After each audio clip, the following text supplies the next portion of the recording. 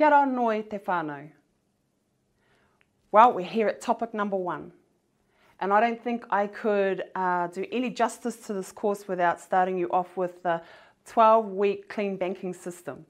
It's really just a rip on the whole 12-week clean eating that people do on those when they're trying to lose weight. But 12-week clean banking system.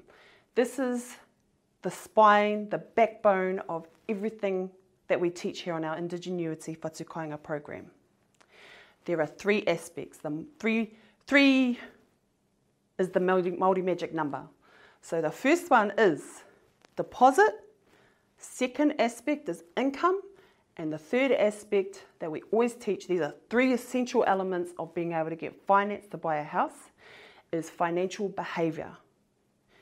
We need all 3 of these to be what they call a bankable proposition. So that's a term that banks use for you as a person about whether they want to give you money or not. If you don't have all of these 3 aspects before you go and apply for finance from the bank, it will nearly always be no.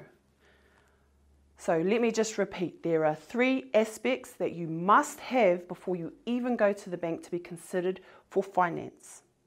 So I'm going to go into each of those now.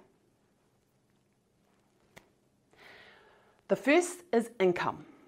Main question, and it's an obvious one, is how much money do you earn, and do you earn any money?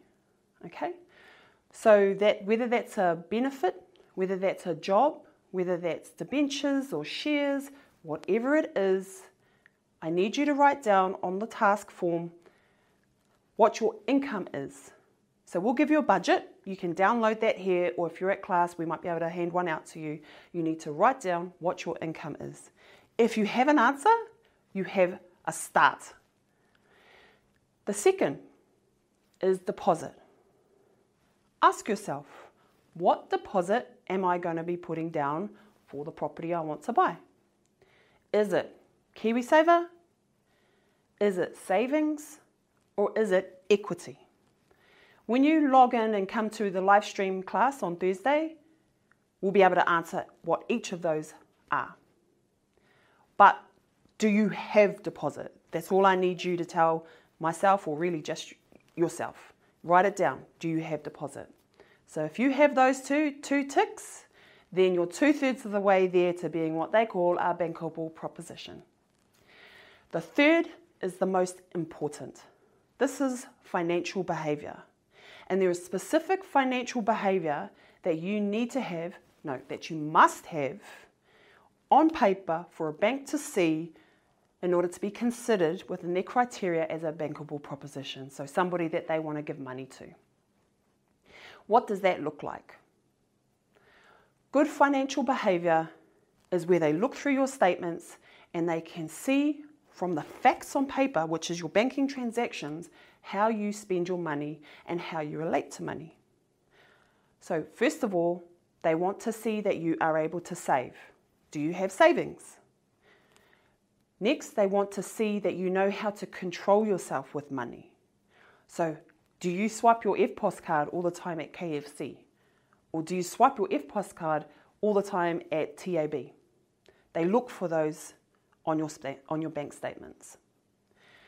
The third is, do you know how to pay all your bills on time? You might earn a lot of money, but you might be always late. And that's not good financial behaviour. You might not earn much money, but you might be always on time. And they love that kind of financial behaviour. So in the live class, we're going to go over each of those in more detail. But just to summarise, I need you to ask yourself, what's your income? Do I have an income? Put a tick beside that. Write down how much. The second is, do I have a deposit? And how am I going to get that deposit? Put a tick beside that and tell yourself how you're going to get that. KiwiSaver, savings or equity. And the third is financial behaviour. How do I spend my money? How do I save my money? And how do I demonstrate how I save my money and spend my money on paper? That's what the majority of this course is going to be focusing on, is your financial behaviour. Kia ora.